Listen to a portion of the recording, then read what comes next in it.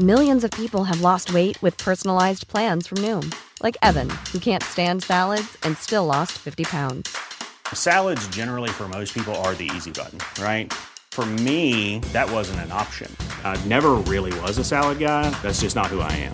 But Noom worked for me. Get your personalized plan today at Noom.com.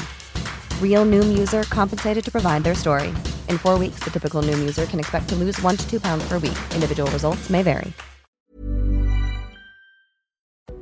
Brought to you by Remarkably Remote, a new daily microcast from the experts at GoToMeeting, all about making work from home work for you. Find Remarkably Remote on smart speakers, subscribe on your favorite podcasting app, or listen at gotomeeting.com/tips.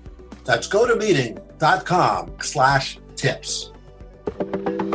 Welcome to This Date in Weather History for Wednesday, April 22nd. I'm AccuWeather.com's Evan Myers. And be sure to subscribe on Apple Podcasts or wherever you listen to your favorite show to listen to This Date in Weather History. 1980 brought the United States one of the worst heat waves in its history. The intense heat and drought that wreaked havoc on much of the Midwestern states and southern plains throughout the summer of 1980. It is among the most devastating natural disasters in terms of deaths and destruction in the United States history, claiming at least 1,700 lives, and because of the massive drought, agricultural damage reached $20 billion, or almost $65 billion in 2020 dollars. It is among the billion-dollar weather disasters listed by the United States government. The heat wave began in June in most places when a strong high-pressure area began to build in the central and southern United States, allowing temperatures to soar to 90 degrees almost every day from June to September. The high-pressure system also acted as a cap on the atmosphere, stopping the development of thunderstorms, leading to exceptionally severe drought conditions.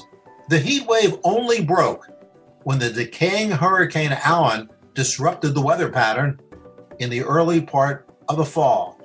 In some areas, the spring got a jump start on what was to come. On April 22nd, in 1980, the mercury reached 100 degrees in Waterloo, Iowa, the highest temperature ever recorded in the state of Iowa in the month of April. And that's what happened on April 22nd.